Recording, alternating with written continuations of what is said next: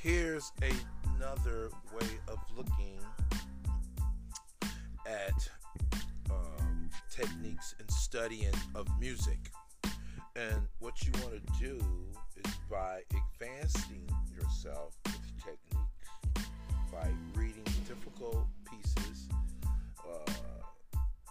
or difficult interpretations of music is really good. Study, study, study, practice, practice, practice. That's what you have to do.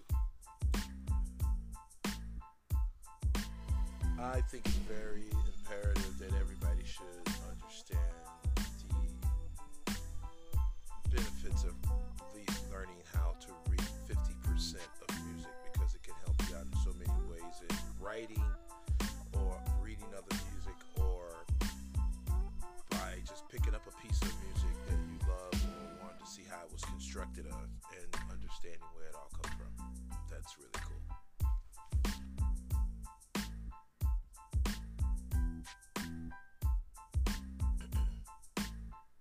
The beginner or the intermediate guitar player or professional guitar player should always strive to study and better their knowledge in reading music.